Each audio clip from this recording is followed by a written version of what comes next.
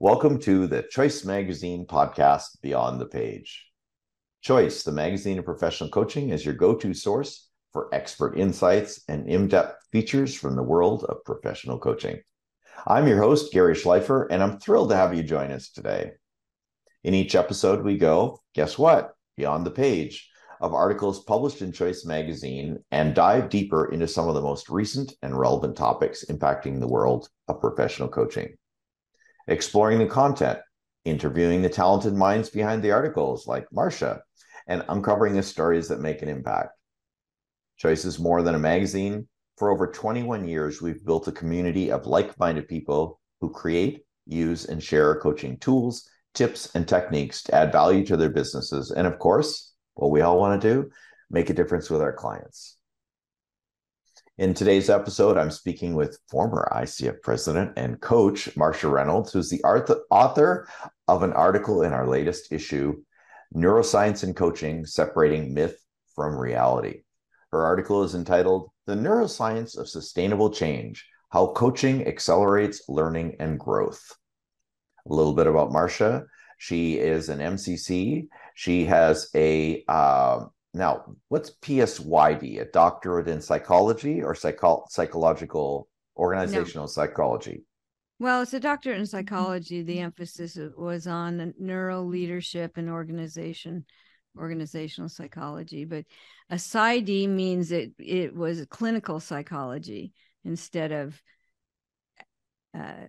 philosophical psychology. Philosophical. Oh, thank you. Well, we continue. Thank you for that clarification. She's an MCC. She was the 5th president of the ICF and is in its circle of distinction for her contributions to the global coaching community.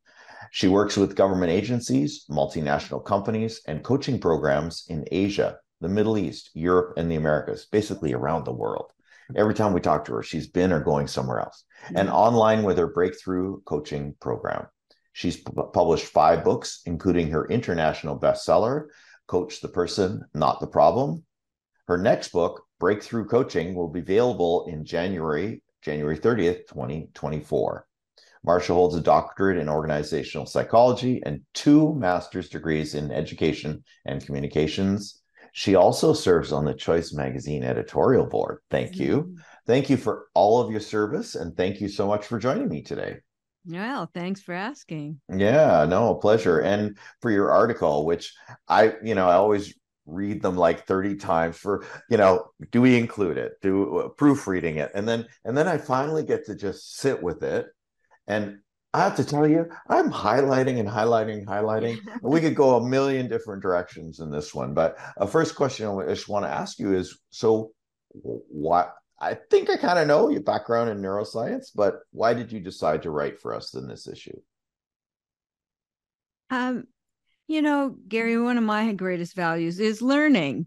And so I'm always learning. So even with Coach the Person, it's like, I look at it and there's, I know this now. And and everything that I learn, I want to share, and so when you write a book, right, you really intensely are looking at the latest research and making new connections with information, and watching coaches and seeing what they're not doing and, and all of that I want to address. And so, what I find even more so every year, when coaches fully understand what they're doing, what they're attempting to do in terms of, shifting people's perspective, but actually changing their mind, the structure, it makes it easier to know how to coach.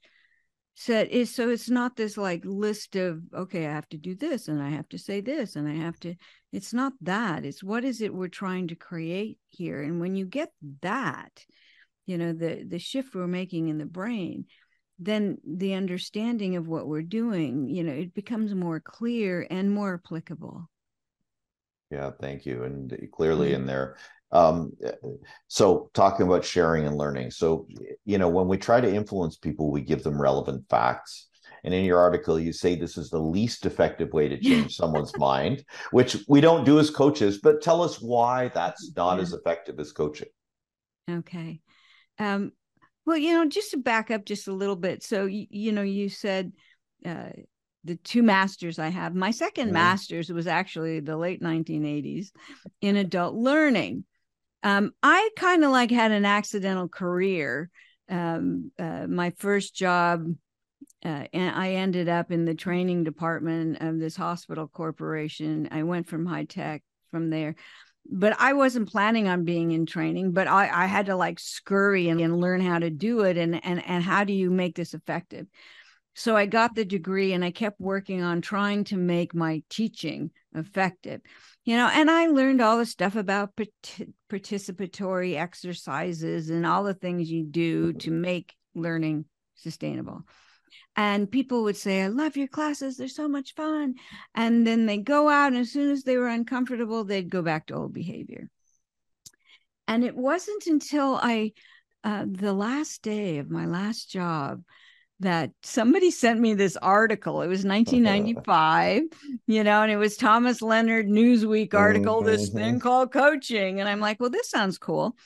So I called them and I actually observed a coaching session. I said, there's something different here.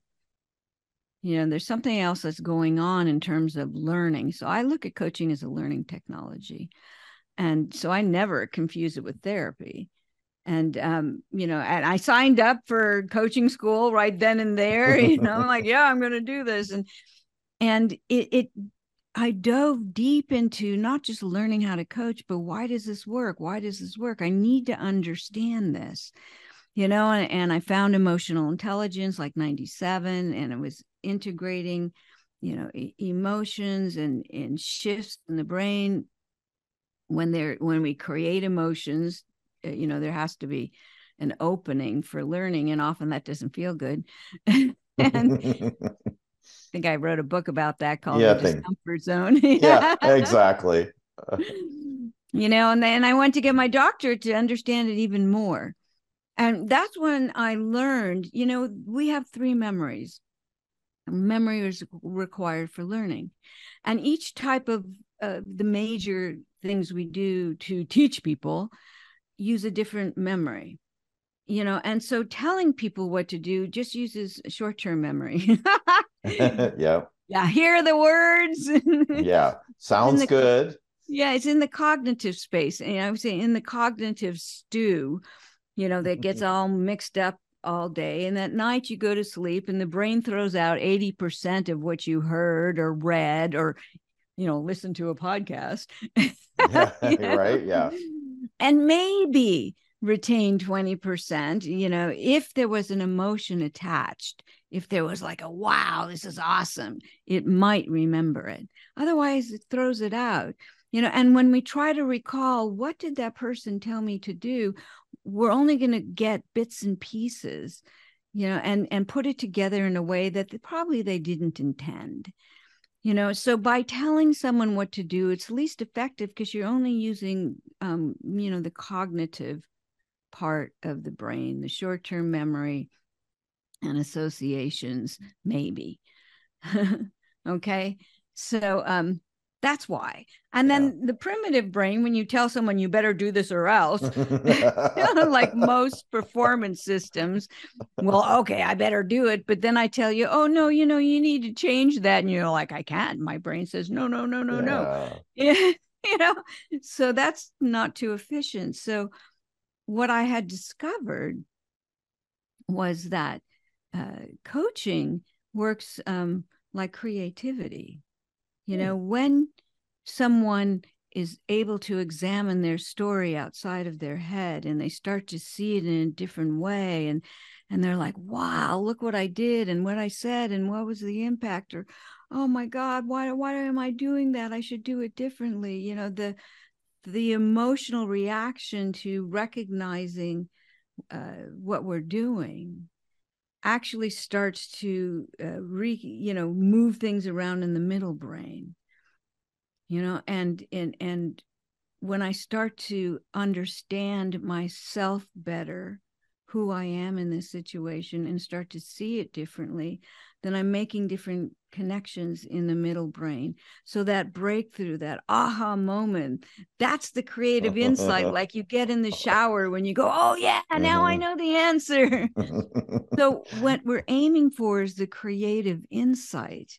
That then creates sustainable change in the brain, which then leads to sustainable change in behavior. So, and you can map it to any creative process.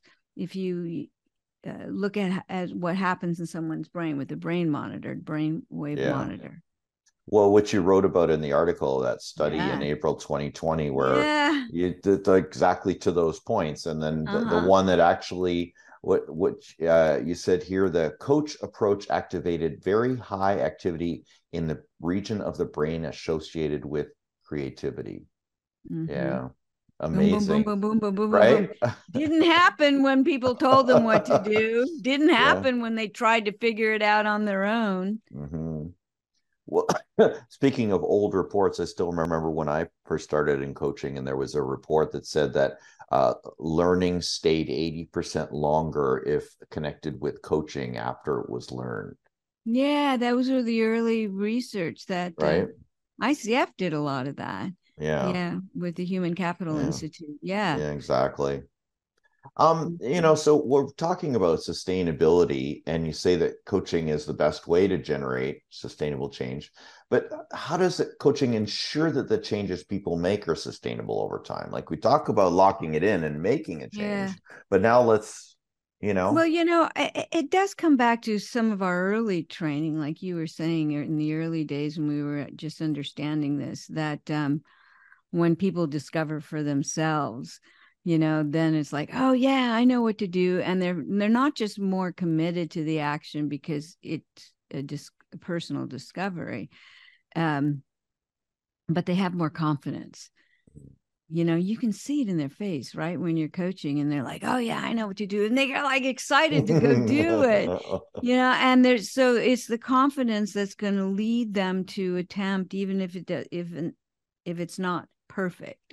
In the first 2 tries, when it gets a little awkward, they're more committed to the growth and the understanding. And in coaching, we'll mention that as well. Like I've come to ask if what the client says they're going to do is related to someone else, like have a conversation with someone, if the outcome is dependent on someone else, I always ask the question, if it doesn't turn out like you're hoping it will, what will you do? That way we're already getting a plan B in place. Exactly. And they won't feel like a failure. And say, oh, well, this doesn't work, I'm not doing it anymore. Yeah, exactly. I mean, it's not one and done. It's an ongoing process. It's like what you were saying in the coaching conversation, asking questions, but of course being careful not to be directive in it, and it's funny because when I read your article, I was going to say the first question, I was going to change it up. The first question I ask all the time is why did you write this article? And I thought, I'm going to change that to what inspired you to write this article? And then I read your article and it was like, that's directive. I can't put inspire in there because I don't know if they were inspired to write it. Maybe somebody told them they had to do interpretation. Take out your interpretation. Well, while we're talking, I just want to finish on one thing. It's strange that you mentioned confidence, because I'm starting to notice more and more that despite what my clients have asked for coaching for, one of the things they inevitably get out of it is confidence. I just did a closing session with someone, and he said, "What coaching with you gave me the confidence." Well, they gave themselves the confidence, but whatever. We let them have. We'll revel in the glory. We'll take a little bit of it, right? But I was just like, isn't that interesting? Like, I worked with you based on what you wanted working on, and you got confidence out of it. It wasn't on the table. It wasn't off the table, but it wasn't one of those things that we just put out there. So thank you for kind of reinforcing that in our conversation and in the article as well. I always say that coaching gives people both clarity and confidence. I think there's three things. I think they also get choice. Choice. Yeah. For those of you who are listening, I Absolutely. just put up a copy Clarity, of choice, and Choice magazine. confidence. There we go. There we go. Put on bum, as we always say. So, well, while we're on the topic of questions, it's good coaching is powerful questions, but you introduced or reintroduced, it's an ongoing conversation about reflective statements. What's the difference in the impact of reflective statements versus powerful questions? I've come to think reflective statements are even more powerful than questions. I don't even say powerful questions. The question for me is usually a follow-on after the reflection. Because again, remember what I said, that when we understand what we're doing, and what we're doing is like that study that you mentioned, when we try to figure things out on our own, it's still stuck in our head, and we really can't. We're still have our own biases and things that are piled on top of whatever might be reality, which we make up anyway. But what I'm doing is I'm just having you pull out of your head your thoughts, your thinking patterns, so you can see them out here. You cannot do this for yourself. You cannot. Okay, I don't care how much you think you can coach yourself. If there's emotion attached, you can't. Yeah. Right. And what I'm also finding, which is another reason why I had to write this in the book, the article in the book, coaching is even more identity based. Who I am in this situation is even more powerful than what I do. And so when I help you to see, here's the situation as I see it, here's the story I'm telling about it, but here's how I see I fit into this picture. When we start revealing the beliefs and the biases and the shoulds and the hidden desires, I can't say that. When we start to bring all that forward, then I can see that I can be someone else in this situation, which will change my behavior and my confidence automatically. But so when I just say, so this is what I hear you saying, and what I think the best skill of a coach is to be able to drill down, summarize concisely and directly, to really hear the key things that they're saying, and to be able to feed that back, which requires a great depth of presence, and because people always say, well, how did you know to ask that? It's like, well, I've been working at it a long time, but you just get it. It just stands out. The key things, the things they say over and over, what's most important to them, what are they most afraid of? And you just feed that back. Here's what I heard you say. And then I may ask a question, how does that relate to what you want? But the question is simple. It's the reflection when they go, oh, I said that. Oh, right. And oftentimes, Gary, it's even the throwaway line, well, I want that, but, it's never going to happen. So I've been thinking, and say, stop for a second. Exactly. You said it's never going to happen. Do you know you said that? I did. Right. I think that? So it's the reflection that makes them think about their thinking. And since we are thinking partners, all I want you to do is to think about your thinking. That's it. That's magical. Much more powerful than me telling you what to do. Yeah, exactly. And more impactful. And we know it from studies of the brain. Absolutely. Brilliant.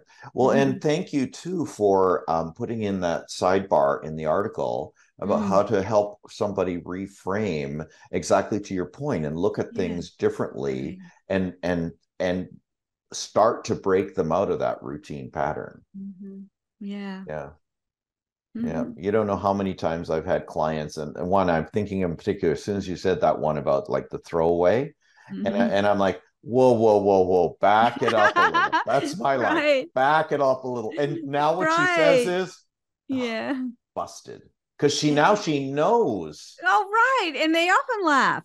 Yeah. Oh, always. Well, especially when I catch it, I was like, oh, hold on, back it up. And she goes, oh, thought I could get away with it. Yeah, that's so great.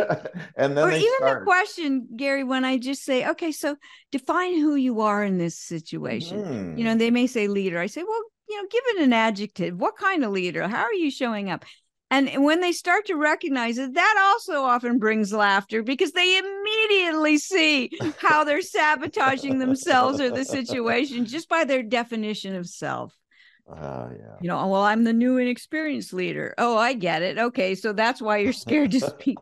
Yeah, because new and inexperienced people don't have any of their own wisdom or knowledge or right. It's like, right, all the things they seriously? attach to that. Yeah, Yeah. exactly. Why are you sitting at this table? Why did they want you in the room? Yeah, exactly. So, and that's the sidebar we're talking about. It's brilliant. Thank you. Very helpful. I know I'm going to use that already.